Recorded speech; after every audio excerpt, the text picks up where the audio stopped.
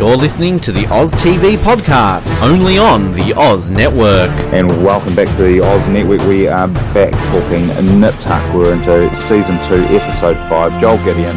It's good to be back talking about Nip Tuck. You're here with Nick, and I feel dead inside. And my name is Ben, and I have pubic hairs older than you. There's some pretty good quotes in this one. They're a little bit more hidden than they normally are. You know, normally you kind of get these kind of Christian just stands there and drops these quotes, and you have to hunt them a little bit more on this one. But some of them are really good. Yeah, I actually noted that I got a heap, and I was kind of worried that you were going to use that one that I just used. So I made sure to keep an eye on all my other quotes because I agree with you. There are definitely a few in this one that stood out as a very quotable episode. Yeah, for sure. I mean, so we're kind of getting into the meat of this season, and I think this is probably, we're starting to get a little bit of a run on in terms of these interesting episodes. I think probably this one is a little bit less critical to what happens, apart from the last part, of course. But I think we are really starting to get into what makes the show really good, and you know, we keep talking up Season 2. And I think this is really where the rubber hits the road as we kind of get into these 5, 6, 7, 8 episodes. These are kind of the big ones, really. Yeah, this is kind of one of those ones that I think you sort of loosely forget exists, but like as you said, kind of what happens at the end, it's very important. And for kind of, I mean, we keep talking up how much we love Season 2, because Season 2 is amazing. But, you know, I think this really shows the strength of this season, that even in, I guess, a quote, forgettable episode, there's still a lot about this episode to really enjoy, and some really good scenes, some really well acted scenes. And, you know, on the grand scheme of episodes of Nip Tuck, it's probably not going to rank in, you know, the top 50, but it's still, I think, a strong episode for the type of episode that it is. Yeah, and I mean, the whole kind of, Matt's parentage story kind of really takes off in this episode, obviously. And I think when we get to the end of this season, we're probably going to spend a bit of time talking about at least one or two of those scenes, the kind of, you know, reveal scenes, as being, you know, top ones for this whole season. And I think probably if I was going to rank them, and I don't want to give too much away, but if I'm going to rank them, but this is the one that we get at the end of this episode, and we're going to get there, obviously, but this wouldn't be number one for me. And so I think, you know, when you think about this whole thing with Matt and who's his dad and all that kind of stuff, you kind of don't think about what happens at the end of this episode. I mean, is that a fair comment? Do you think, is that how you kind of think of it too? Yeah, because I think kind of, it's sort of similar to what I said about this episode. It's kind of, you forget when this happens, because I think when you think about this whole storyline, there's probably a scene that, I mean, again, we won't spoil it, and you're probably thinking of the same one that I am, that I think we all remember kind of this lengthy reveal to each of the characters, because obviously we know that, you know, Christian has to find out, then Sean has to find out, then Matt has to find out, you know what I mean? So it's kind of how each of them eventually finds out. Spoiler alert, I mean, you know what's going to happen. And I think kind of out of all the people's characters and they're finding out, you'd probably say Sean's is the most memorable. We don't want to spoil how that turns out. But yeah, I mean, it's interesting how you put that. I think it probably is a very fair comment. As great of a scene as it is, and again, I know we're jumping ahead right to the end of the episode, but I mean, it is a fantastic scene. But yeah, I probably would agree with you how you put that. Yeah, and I think probably we get lots of good Christian scenes in this episode. You know, lots really good Julian McMahon acting moments. You know, which I think is, you know, I think he's the real star of this episode in terms of his acting is pretty brilliant, really. But I mean, let's start at the top, and we get this kind of quite bizarre scene where Sean crashes his car and gets a bit of a cut to the face, and you know, that kind of starts off our episode. We get into the emergency room, and Julia and Christian are there. And, you know, we find out that the other driver died in this very kind of nonchalant way. It's just like, he died. Yeah. You know, and, you know, this is supposed to spur off kind of what the big theme of this whole episode is, which is, you know, kind of live your life in the moment and don't let it pass you by. And, you know, Sean gets called a pussy and all that kind of stuff. And, you know, so that's kind of like the real thrust of this episode the whole way through. So we kind of get this set up right from the start here. And you know, we get some cool scenes in with the crash test dummies and stuff like that in this episode, but this is kind of what starts it off, I guess. Yeah, and it's interesting how Sean refers to Julia as babe. I don't think he ever does that ever again. That's, hey babe, I'm on my way. And we get a recurring theme in this episode that apparently all that they eat in the McNamara household is chicken. But, you know, do we want orange chicken, garlic chicken, ginger, whatever the hell they're going on about? It's weird, the music, like, I think it's well done. How yeah, sorry, I was just saying, it's almost like a dream kind of, like it's, yeah. It's just, it's because it's well done, I feel, how it's kind of that shock of how he gets hit, how it's kind of, sudden, and the first time you watch this, it's shocking, of course it is, but it's kind of how you have that sort of music, then it kind of goes quiet with all the slow motion with the glass and all that sort of stuff, looks really good, and then it goes back to that music. And I love how you say about like the other driver, like, oh, he died. Because even as Sean says, like, I saw him get up and walk away. If you're actually paying attention, you can see the driver in the other car just kind of like going, oh, my head. And then, he was one of the most memorable deaths in Nip Tuck. But my favourite thing, I think, that I noted was when Julia goes to the hospital and she just walks up to that girl at the desk and is just like, oh, Sean McNamara, and she just kind of like looks at lazily and points. Like, how does that work in hospitals? How small is the hospitals in Miami that she can just go over there? Yeah, I guess this is probably, we're recording this in the midst of a American healthcare debate, so maybe this is speaking a little bit to that. But it's all kind of these kind of weird little moments that you kind of get on Nip Tuck sometimes, and it's really funny. But it's one of those things where this show is really, really focused on these kind of 3 to 4 or 5 key characters on the show, and often what's happening outside of them is sometimes feels a little bit I don't know if cheap's the right word, but it feels like they don't often pay a lot of attention to the detail on what's happening around them all that time. And sometimes, and that's we've talked about it before, where they have like a panning shot in a restaurant, and you see these people making ridiculous faces in the background that you would think on something that where there's someone that's paying attention to this kind of thing, they wouldn't let that through. And I think it's probably partly that there's such a focus on these key characters, which the payoff is that these key characters are really good. So it's not so much of a problem for me really, and it gives us something funny to point out when we see them. So that's always good. Yeah, I just want to quickly point out too, there, Nick, that the biggest mystery that will never be solved in the history of Nip Tuck is what happened to Sean's shoe. He lost it, and we don't know where it is, and we never get closure on that. So just pointing that out there, big plot hole in Nip Tuck. Yep. Okay. Well, it's gone to the vortex where certain psychologists go to, who shall not be named, who just disappear without warning. Yeah. But so we kind of move on, and we get this scene where Gina kind of breaks in and into Christian's apartment, and Wilbur's gone at this point. This is the kind of end of this part of it anyway. And, we kind of have this fight breaks out between the two of them, and, Gina kind of expects Christian to kind of get into the fight to get Wilbur back, and he's given up at this point.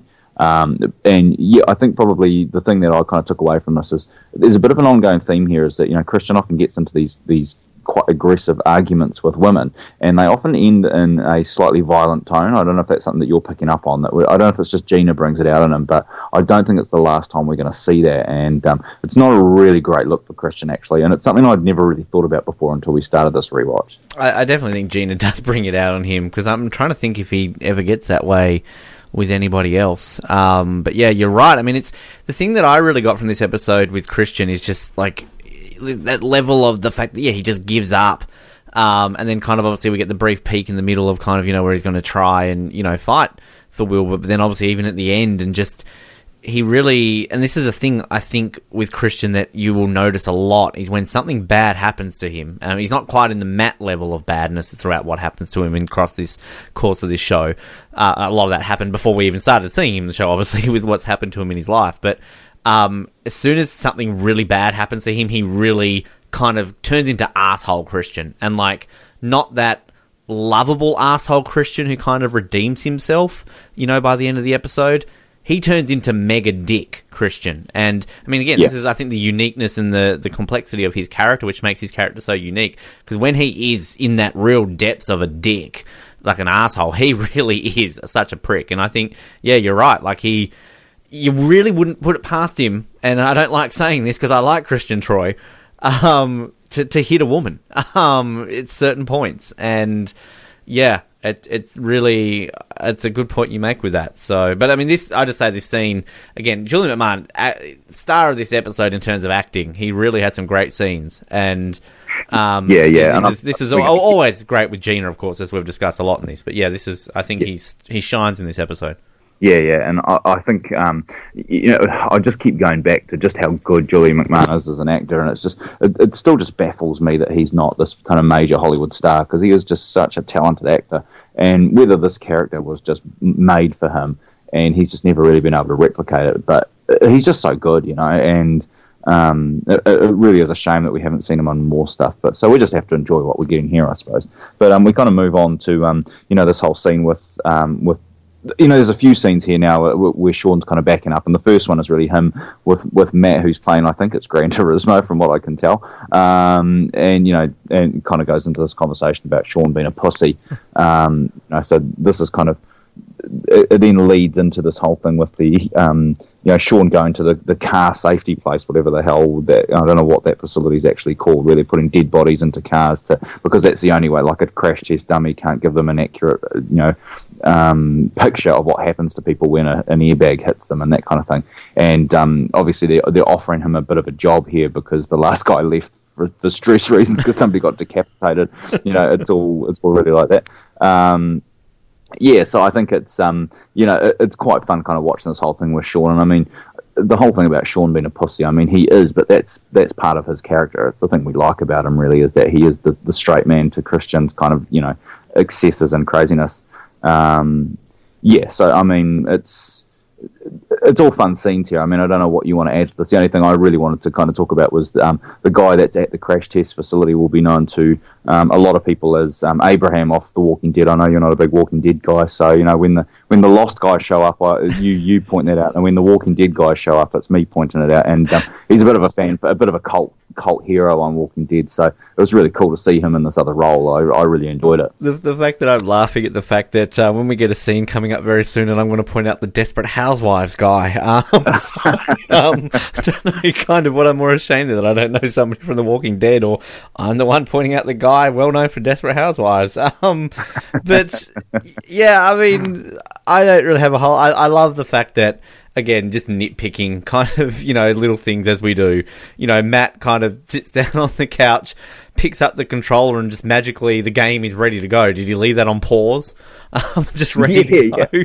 I mean, I just like the thing that, Sean is so distressed by this car crash that, just watching people drive a car on a computer game is too much for him. And Matt is shit at that game. Can we just point that out? He backs into like a barrier or something. And he's smiling. He's crashing and he's smiling, going, "Oh, look at me! I'm so shit at this game." And then, I love how Sean just picks up the controller and turns the TV. If that's my dad doing that, I'm like, "Fuck off! I'm playing that." Just so calm. Just "Oh yeah, cool. I get it." What does he say? When Mum told me you were in an accident, I didn't breathe until I saw you. Yet later on, he walks out on him in a restaurant when he's about to eat poisonous fish. So he clearly, the love there is shared. I love the fact when he's in the testing facility and he's talking to the guy, and what does he say? "Oh, do you read those government test results that they produce?" And Sean's religiously. You can just see Sean sitting there reading reports coming into him about test results about cars. Yeah, I mean, I don't know if I'm jumping ahead here to the scene where they're just sitting in the car with Christian, but I just wanted to point that scene out. That again, we talk a lot about Christian, sort of, cool Christian. I just love that green shirt. This is why I watch Desperate Housewives, people, clearly, because I'm noticing fashion all of a sudden. I love his green shirt that he wears with those glasses.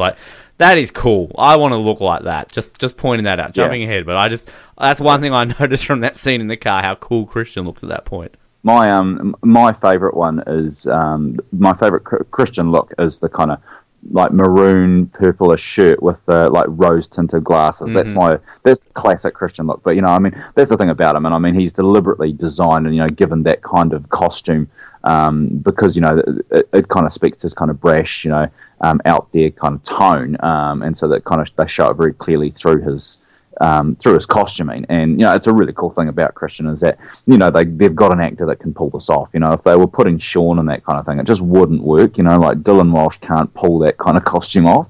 So they've done a really good job. And I always really like that. I mean, I don't think there's much when you talk about around the crash test stuff. It is cool, all a bit kind of funny, and we come back to it again later on, so we can talk about it there. And so Christian kind of picks Sean up because he's too distressed to drive, and he's off to donate Wilbur's toys. So we're kind of linking back to that storyline. But then we kind of get to our kind of title character for this episode, which is Joel Gideon, who's the mountain climber who's had his nose kind of bitten off with frostbite. This is tying back into this whole thing with Sean about he's going to go out and take some risks in his life because all he does is he sits around and doesn't take any risks. And now we've got this guy who's a mountain climber, and they're going to repair his face, and then he's going to go back out there, and the whole thing about it, he's got a family and all that kind of stuff. It's it's sometimes Nip Tucker's really good at doing these kind of subtle storylines, and sometimes they're really obvious. And this is an episode, I guess, which is everything's really obvious. They're not trying to really hide anything. It's all pretty out there in the open about what this episode's all about. Yeah, for sure. And this is where I will point out all those Desperate Housewives fans would recognise Doug Savant. Of course, he was very well known for being Tom Scavo in Desperate Housewives. But, it's not just that. He's actually a well-known actor. He was in 24. He was in the Matthew Broderick Godzilla movie, which is a very underrated film.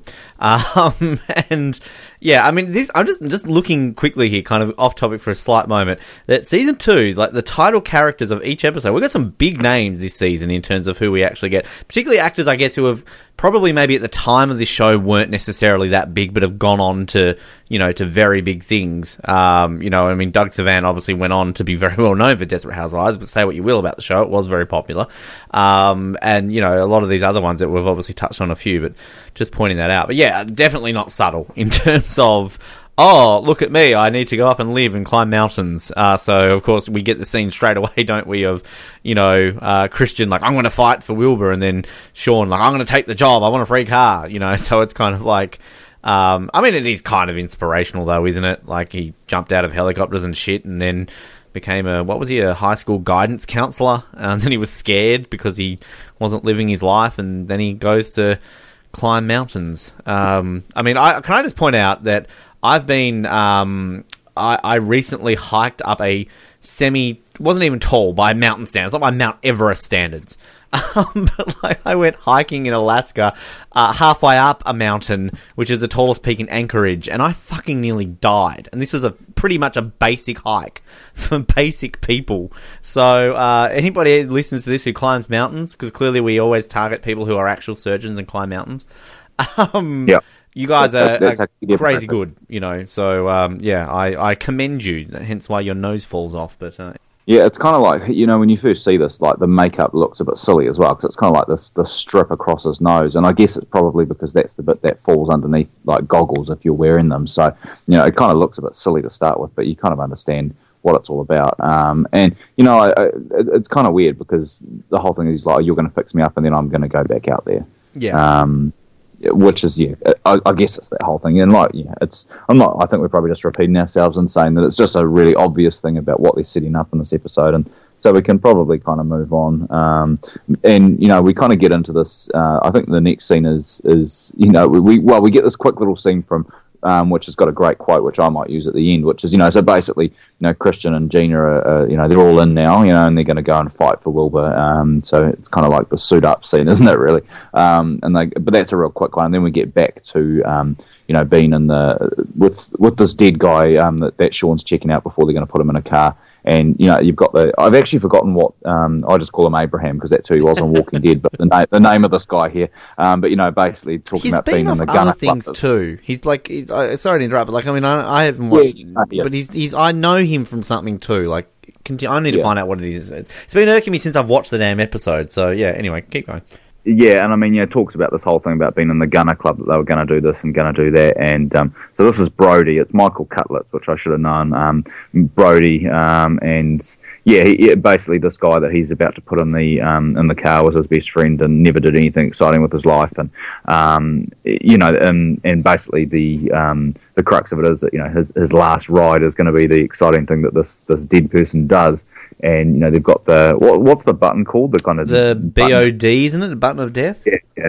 Yeah. And so he asks if he can push it, and I mean, it's again, it just it's unusually blatant for the Walking Dead for Nip Tuck. We don't normally kind of see that. So I mean, and I don't really mind it. I mean, not everything needs to be super subtle. It's Just really quickly, I'm looking through here the fact that he's pretty much been in a shitload of things that I've watched. So that's why he's like one of these. Yeah, he's one of those faces that you see all the time, and like this kind of bit where he turns up for 1 or 2 episodes. I think was kind of his go-to for a long time, and I think his run on The Walking Dead was probably unusually long for him. It was one of those things. He's not normally a regular. Yeah, he was, 24. Lost, funnily enough, you brought that up before. Probably the one that I know him most for is Southland, which essentially Brandy and I were talking a little bit about that recently on our third watch episodes, and a show that we'd really like to cover, because Southland, if you're a fan of police shows, that was a very well done show. But yeah, he was one of the main stars in that one, actually, now that I remember who he was, and I think you'd argue maybe the main star of that, even though that actually had some pretty big names in that show.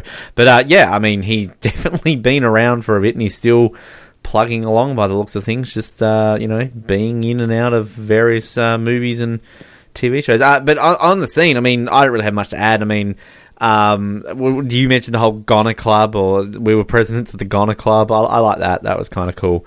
Yeah. And I guess, obviously the big thing as well is that, they pull this body out afterwards, and it's basically got the same kind of injury that Sean had.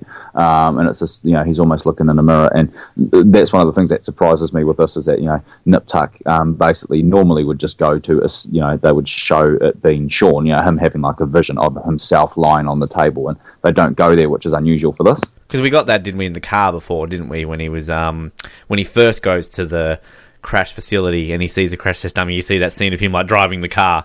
So yeah, that's a good point actually that you make. Yeah, and so I don't think there's too much more to kind of talk about this. We can kind of go into this arbitration scene, which is obviously Sean and Gina opposite James and James' wife, who I've forgotten her name, and talking about what's going to happen here, and this real kind of heartfelt scene by Christian. Thank you. That's a name. I knew it was a weird name, and I was like, "What? That's a name?" Yeah, yeah. And so I think this is quite a cool scene. I don't think that it really kind of other than Christian's bit at the end, the rest of it kind of feels a little bit kind of it's set up stuff that you have to have. There's nothing really particularly interesting here other than Cicely's reaction to she doesn't really want this kid. But I think Christian's speech at the end is probably the real clincher here for this being a really interesting little scene. Yeah, for sure. And I do like Cicely's whole, when she's like, "You want this baby, I'm going to get it for you." It's like, oh, not that, I don't want it too. And then I love her reaction to Christian, which I guess is true. The way she's like, "Who are you? You're not a boyfriend, you're not a husband, you're not the, which I guess is a good point. It leads into the great speech. But yeah, it's kind of obviously what it leads to eventually, but yeah, Christian's speech, again, props to Julian McMahon, just for, amazing acting abilities, and again, just really holds this scene really well. Yeah, totally. And, so we kind of move on from this and go into the next scene, which I've basically what I've written for the next scene is Frisky no. Is all I've got written on my thing. I've written in large capital letters, Annie! And obviously she did the whole thing with Mr. Frisky, that Mr. Frisky or Mrs. Frisky, as the case might be, is, they're telling her that she's pregnant, and actually Frisky, I keep saying Mr. Frisky, but I don't think there's ever any a Mr. at all. It's just Frisky. But Frisky's got a massive trim. I love the whole that I think it works so well, the way Sean's like, "Oh, she's pregnant." He's like, "I'm gonna be a mummy," and then it's like, "It's a massive tumor." I want them to edit Arnold Schwarzenegger. It's not a tumor. I want to see. I know we're jumping ahead because, spoiler alert, Frisky dies and we, poor little Annie, but like, I want the scene where Annie finds dead Frisky and then Sean's like, oh, sorry. Oh, I misdiagnosed that. And then Annie wants to sue for malpractice. Like, you told me it was a pregnancy. You bastard. You lied. It's not a tumor. It does seem a bit harsh, but I mean, what do you tell a kid, really? Well, they don't care for her. They just ignore her. This is just, we need her in the episode. Oh, we remember we've got a daughter now. Oh, she's pregnant. Lol, just kidding. Tumor dead. Oh, well, suck it up, Annie. Off to your room. Go play with your other Frisky. It's no wonder this girl turned out to be a slut. Yeah. Poor Annie! This is terrible. This is the worst thing about Nip Tuck, is you're forgetting about poor little Annie. She just got a period a week ago. Come on now. The hormones are just all over the place, But anyway, let's move past this hilarity, and we're into the sushi shop and or the sushi restaurant, I should say. It's not a shop. This whole scene where Sean's going to get adventurous and have this blowfish, and it just brings me back to like classic Homer Simpson, like season 2 or whatever it was, where he thinks he accidentally eats the poison blowfish, and he's got 24 hours to live. All I could think about was that Simpsons episode watching this whole thing. The things that I noticed, going back to what I was saying before about the chicken, all they eat is chicken. I love it when the delivery man comes around and delivers the chicken, and when Sean's like, geez, Jules, how about a bit of variety? Next time there's a scene where it's like the McNamara's in like a family setting, just really pay attention to the acting. I feel it's really forced sometimes, just if you actually really pay attention to the way they're handling each other. And it's not to say they're bad actors, but just some of the scenes really come across as like almost soap opera-y. And like my whole concern in this bit is when all of a sudden they're like, stuff it, we're going out to eat something different. I'm like, what about the chicken? They just ordered that chicken and like, it's sitting on the table. I'll eat that chicken. Annie, where's Annie? Yeah, did she get the chicken? But my biggest thing too is when they go to the restaurant, how fucking quick do they get that fugu or whatever it is? Like, they're like, hey, fugu, fugu, like, and all of a sudden they bring it out. Like, and what does she say? Like, chefs are really good. They've just got poisonous fish sitting there ready for somebody to eat. Well, how long is it sitting there for? Yeah. The poison's going to, like, kill you. It's one of those foods that you definitely want them to take their time preparing it. It's like, we'll just brush a touch of death onto it or whatever the hell they call it, the taste of death or whatever. You're just going to, like, brush some of that on there, like, oh, my God. And then everybody walks out. Everybody gets up and walks out. It's like, fuck you, you can die. What if he died? Like, do they not care? Exactly. If something happens to him, what the hell's going to, like, he's just going to, like, collapse and cark it on the floor and like, his whole family's like... as if they're not going to have to sign a waiver. Like, I mean, the amount of times I've been to America and there's warning signs and things, you're going to get sued and all that sort of shit. You are not going to go to a restaurant where you could go eat a fish with like a 1 in whatever it is chance of you dying without signing some sort of form saying, if I die, it's not the restaurant's fault. I took this risk. Yeah, pretty much. Yeah, but I mean, these are the things you definitely don't need to say. No, not at all. We're paying attention to the episode, not the subtleties of happening. I do like the one, like, you're talking about bad acting, and I think, unfortunately, I have to go back to Joely Richardson, that I think she kind of brings it out in people, because they have this whole thing where they're going in and they're ordering, the whole, we're not having chicken, and they have this whole thing, she's like, we're going to have, like, yellowtail tuna. And he's like, no tuna, that's chicken of the sea. And it's just like the worst joke, and it's like a dad joke, eh? Yeah. It's terrible. Yeah, I agree. Yeah, so I mean, we kind of get this whole thing, and he gets left to die while he eats the fugu on his own. And like the whole thing is like, I literally just watched this episode, took some notes. I don't even remember how the scene even ends. I think it's just him smiling that he's eating it, like, it's like, oh, I survived. Like, I mean, what I don't get, yes, right, that plate is huge. That has a fuckload of fugu on it, right? So, I mean, is that all from the same fish? Like, is a blowfish that big? And even if it is, like, cannot the bottom bit be really more poisonous than the, like, I don't know. Like, what happens if he's, like, smiling, and he just dies? Like, I mean, I don't know how it works. Yeah. Would you eat it, anyway, Nick? Would you try it? Well, I don't know. I mean, I don't really think I would. I mean, I quite like eating adventurously in terms of like, I always think on like Survivor or Amazing Race and they've got to eat some bloody bug or disgusting shit. I would probably give it a go, but I don't really see the need to eat something that might kill me. That seems a little bit unnecessary, really. I mean, I don't like fish, but I kind of like that thought process that you could eat it and then be like, yeah, I did it, I survived. But then, of course, my luck, I would be the one that dies. So. Yeah, let's not try this. We won't do a sushi cast. We'll leave it as is. But yeah, we head into this the surgery scene, and it's really late in the episode to have a surgery scene. This is a really light on surgery episode.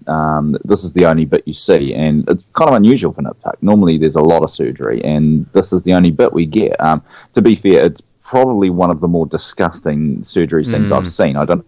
Face thing that it kind of just it kind of just gets to you a little bit, but yeah, it really creeps me out.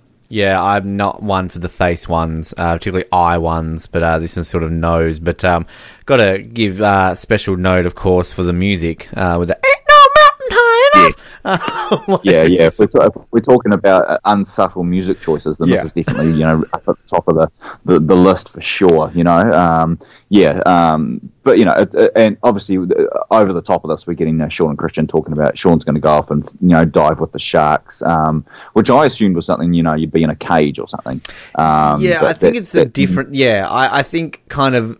This is one of those ones where you're probably just swimming with like reef sharks, not like great whites. I mean, they wouldn't put you in water with a great white, but I think because kind of like Florida Keys, you'd have like white tip reef sharks and kind of the ones that will attack you, but I don't think they're one of the ones that actually have killed humans. Well, there's only like 4 or 5 species of sharks that actually have attacked humans, and I think like a reef shark will only like nibble on your leg or something like that. So, but I like Christian's whole thing when he's like talking about like the risks and what does he say, like be bold, wear flat top front pants or whatever it is, and then when he says the line when he's like reminds me to slip on a rubber when I want to perform a slip and dictomy. yeah, that's really good, eh? That's really funny. I do enjoy that. Yeah. So no, it's a good scene, and so we kind of move on, and we find out we're back in the lawyer's office and find out that this judge or whoever the hell she is given full custody to James, which shouldn't come as a surprise to you, even on your first viewing. That it seems like it's going to be a pretty obvious thing to happen, and that's basically it, really. I mean, obviously we get a really cool scene coming up, but that's really the end of this episode. The end of the episode. Not end of the episode, end of the scene, I should say. Sorry, wow, you just stopped halfway through. You were done. You were like, Gina lost the custody. I'm done. I can't do it anymore. Yeah, I can't bear to see Gina's heartbreak anymore. Yeah, I mean, it is kind of the fact that when the lawyer lady's basically like, I fear for the child's life with you. I mean, that's a bit harsh, isn't it? Like, we've seen her with Wilbur. I mean, at any point has she actually been a bad mother? I mean, I know the purpose of the lawyer's decision and, all this sort of stuff, but, I mean, at the end of the day, what did James do? He got drunk, cheated on his wife of how many years, had a one-night stand, and he's like, in his 60s? I mean, is that really how that's going to go down so quickly? I mean, I don't know. I'm no lawyer. I'm no expert in custody law, but I kind of think they award that custody to him pretty easily when they don't necessarily look at his character too much. But anyway, just my opinion. Clearly, Will was going to die with Gina. What do I know? Yeah, it's not something I've got a lot of experience in, so I can't really speak to it too much. But I mean, it does feel like it was pretty quick. But in terms of ceremonies, let's get on to a much more heart-wrenching ceremony, which is Frisky's funeral. Yeah. Poor Frisky in Nip Tuck. Frisky just dies everywhere. He's getting flushed down toilets, got tumours. Yeah. When we ever find out the fate of Frisky the second or whatever the other one is. And I like Frisky's box has got like the years it was alive on the box. It's like it's I just like you kind of get the POV from Frisky's coffin as the dirt has been thrown on top of the coffin. It's like it's quite somber, really. Like you're talking about Walking Dead. There's Walking Dead hamsters everywhere. Yeah, like evil Frisky. Right. Yeah, and it kind of goes into we kind of laugh about it, but then it goes into this whole thing of they come in the door and Christian's sitting on the couch and why wasn't he at the funeral? You're meant to be like the godfather for Annie, you prick Christian. God, support your goddaughter. Poor Annie's hurting. Yeah. Yes, that's right. And it's just like, he comes in, it's like, sorry, Annie, like you say, like Annie's just like this complete crutch that they just use when it's convenient, because it's like, Annie's really upset, her hamster's dead, and, Christian's here. Annie, go off and look after yourself. This is all about Annie. Like, she just lost someone. What's the whole speech that Julia gives about, like, loss is hard, but it helps us deal with life and blah, blah, blah. Like, poor Annie. But then it's just like, oh, fuck off, Annie. Christian's here. He's actually lost a child. So... Yes. Yes, he's actually an important character. So, yeah. Oh. Hashtag poor Annie. Yes.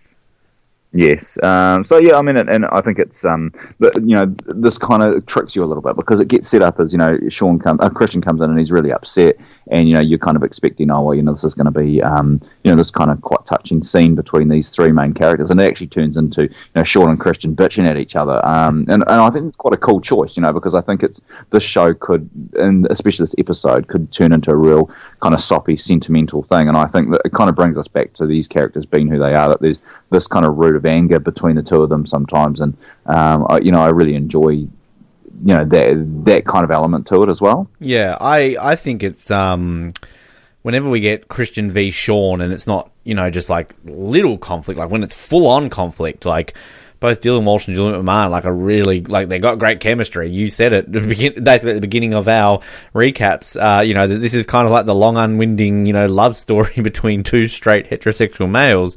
And, like, when they fight, like, it just, they play off each other so well. But this is kind of going back to what I was saying about Christian is just a dick. The way he says about...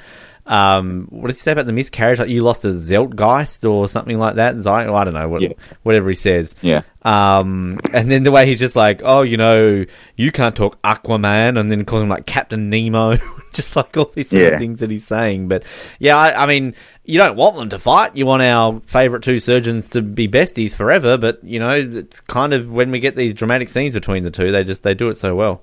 Yeah, but I mean, I enjoy the scenes where they fight as well. I think that, it gives a real depth to the characters and their relationships. So it's definitely not something that I'm unhappy about. I enjoy those scenes as well. I think one of the things I really notice here is that kind of everybody's in on Sean, and it's like, this whole thing at the end where Julie gets up and she's like, you trying to find yourself, you lost something, my respect. It's like, for fuck's sake, the guy is just going off to swim with some sharks. It's not like he's... it's crazy. I mean, I remember watching this thing, I don't know if you've heard of it, but the Banff Film Festival, which is like a whole bunch of like short films about people that like go out and do adventurous stuff. And anyway, there was one, and it was about these ED surgeons who basically were they were cliff divers, more or less, the guys that kind of glide off the side of mountains and stuff. Mm-hmm. And they're basically like, we see people in life and death situations all the time, and this is the kind of thing that keeps us alive. I think that's a little bit of what's going on here with Sean, and I don't think that the swimming with the sharks thing is like the worst thing in the world. I mean, he's already done the stats on it. He's like, only one person ever got attacked, and they were doing something they shouldn't have been doing. Even though that it's like a risk, he's still calculating the risk as well. So I just feel like everybody's jumping on Sean. One moment he's been told he's a pussy, and the next moment he's been told that he's losing respect from people. It's just, I do feel for Sean in this episode. I completely agree with you. I wrote that down, like, when she says, like, losing respect. I've written, like, why? Like, I mean, seriously, if, I'm with someone and they're saying they're going to swim with sharks, I'm like, okay, cool. Like, I mean, I'm not somebody who takes risks. I generally am pretty risk-free. I mean, how long did it take for me to walk on that fucking tower in Auckland with you? Like, I don't do shit like that, but I did it. But, I mean, I would love to swim with sharks, weirdly enough, because I love sharks. But, I mean, at the end of the day, like, if my partner says, I'm going to inject myself with heroin whilst jumping out of a plane without a parachute and provoking an angry bear, like, then maybe I might lose a bit of respect. But, like, I mean, if they're doing a tour, like, with, a respectable organisation where only one person has been hurt after how many years, it's like, okay, cool, fair enough. I mean, doesn't he say, like, at one point he's got more risk driving to work or something like that, which is true. I mean... Yeah, exactly. If you want to analyse the statistics of car accidents, you do have more chance of dying on your way to work than probably you do swimming in the water. So there you go, people listening. I hope you're driving while you're listening to the Oz Network today, because you might die. Well, I mean, and I could be wrong about this, but does somebody say in the episode at any point? Does somebody say to Sean, basically, you don't need to do this to get our respect. You've already got it. Is that something that is said at all during this episode? Doesn't Matt say that at the end? Like, because Matt, when he gets the whole sees him being all doctory, isn't that when he says that at the end? Okay. So kind of after that happens, then yes. But to me, it's like Julia's kind of in on him, and it's like if she just said that, but no, she's got to be like a complete bitch about it, so it's just one of those things, that I guess that we set up to feel that way about Sean. But anyway, we kind of get to the scene where they're kind of on the boat, and the whole thing where they're about to jump off, and then he kind of has this kind of flashback, I guess, of Matt as a kid, and and he decides not to jump, and that ends up with this Brody guy having I wrote it down so I wouldn't forget it, an arterial gas emblemism. Good, pronounce that kind of well. I think you just basically got the bends. Isn't that just what it's a nickname called, the bends? Like when you get it's like a bubble in your bloodstream. I think so. And apparently, I know about that because I think I watched a documentary. So apparently, I don't know. I might have met someone who had it or something. But apparently, it's like one of the most painful things you can get. Like divers obviously get it. Like if you surface too quickly. And that's why you need to go in the hyperbaric chambers. But apparently, it can be one of the most painful things to get in life, is getting, bubbles in the bloodstream, and it's obviously very dangerous. So, I mean, you pronounce that. I'm not even going to try and pronounce it. I just call it the bends because, I'm apparently cool that way. But, yeah. Yeah. And, yes, obviously we get to see Sean doing his doctor thing, and obviously, as we've just tipped off, that, this kind of makes Matt realise that, Sean can actually be a bit of a badass, but he just doesn't really get to see that. So I think it kind of just caps off that bit of the episode, really. Obviously we kind of come back to Sean a little bit when he's writing his obituary. But yeah, obviously it's that kind of just closes this whole thing out, that Sean gets that kind of closure that he needs, that he doesn't need to be doing crazy shit in order to kind of live life to the full. It's kind of a funny little standalone story that you kind of don't really come back to at any point, I don't think. At least not that I remember. Yeah, and I think, we're talking about things being a bit forced in this episode. The whole bit when he's, writing his obituary and he's like, great husband, great doctor, and a great dad. It's kind of like, isn't that sweet? But doesn't that just feel so fake? Well, I guess it's probably one of those things that you see on drama shows all the time, but we kind of hold it up to, especially the writing and the acting, we hold it to a much higher standard because it normally is really good, and we normally get subtlety. We don't normally get the stuff that's really in your face that, this happens at this part of the episode, and so it ends up with almost like a Full House moment at the end there, which is definitely not something that we normally see. So we just need the audience going, Yeah. So I mean, that probably caps off the whole Sean thing, unless there's anything else in that obituary scene you want to talk about, because I'm quite keen to come back and talk about the Christian stuff, because I think the rest of the stuff we get from Christian in this episode is really cool. Yeah, I mean, the only bit was what did Sean say?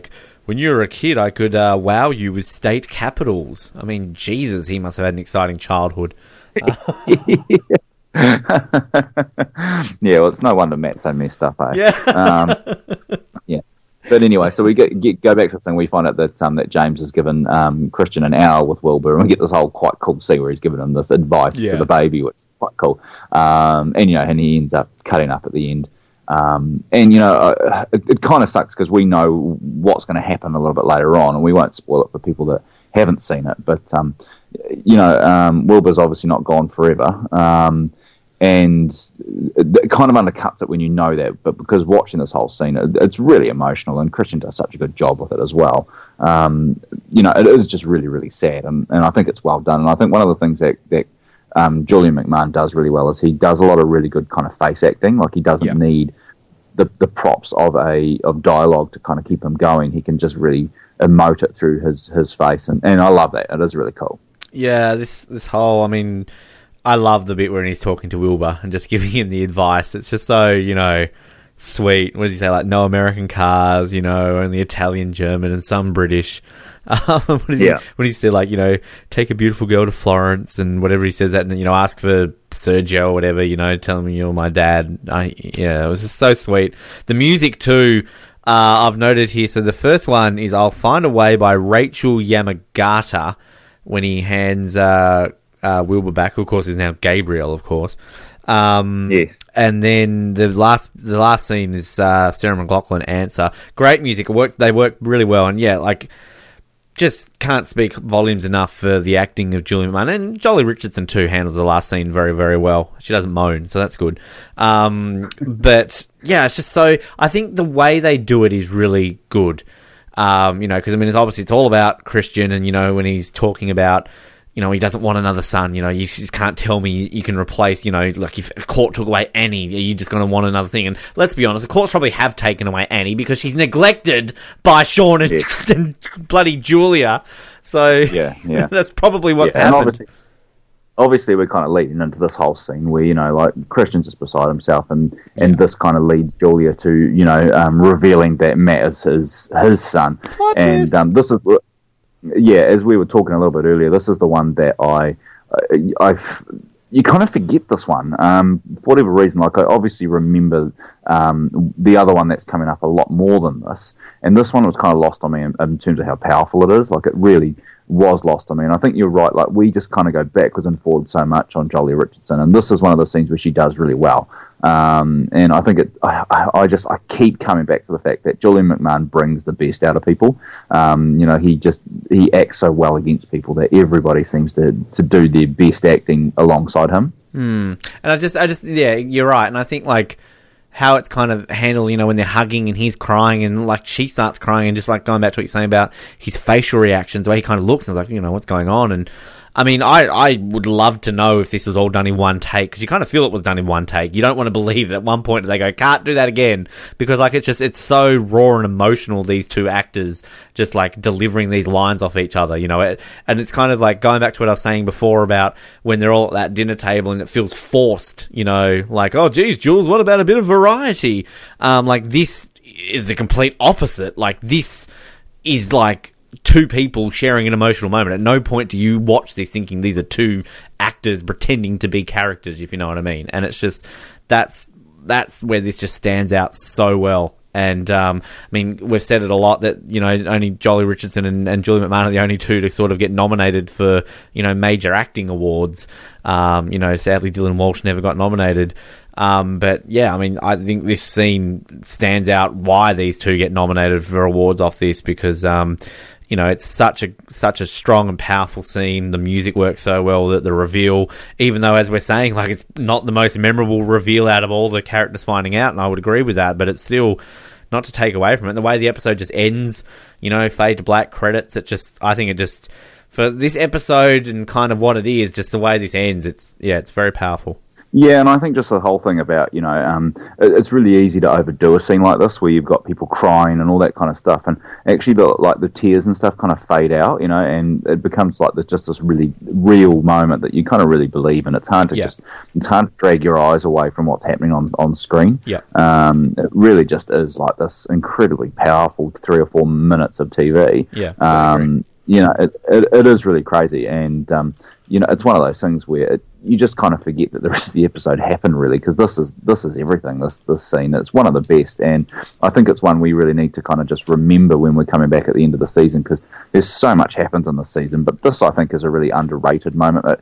And speaking about, like I said at the top of the episode, I'd actually kind of forgotten about this scene and just how good it was. Yeah, because I mean, again, I think it probably comes down to the fact that it's in an episode that, as you said at the beginning of this episode, isn't necessarily an important one for the grand scheme and overall arc of this season. And I mean, maybe that's why they, Ryan Murphy or whoever was the writer of this episode put it in this one, because maybe it kind of, I mean, you would maybe look at this episode without this scene and might change our rating. I mean, when we get to that, but it's kind of.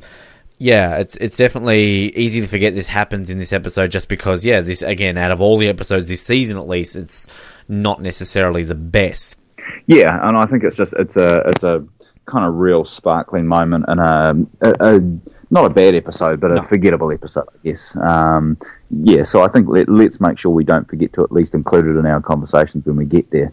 But yeah, I think it's such a really, really good scene, and it's definitely worth another watch if you haven't watched this one in a little while, because it really, really is awesome. Completely agree. But yeah, yeah, I think we could talk about it forever, and I think it's probably time to move on and rate our episode, really. I think we can kind of talk about that. So, from your perspective, is it a buy, a rent, or a bin? I mean, I said just then, that scene kind of changes your perspective on it.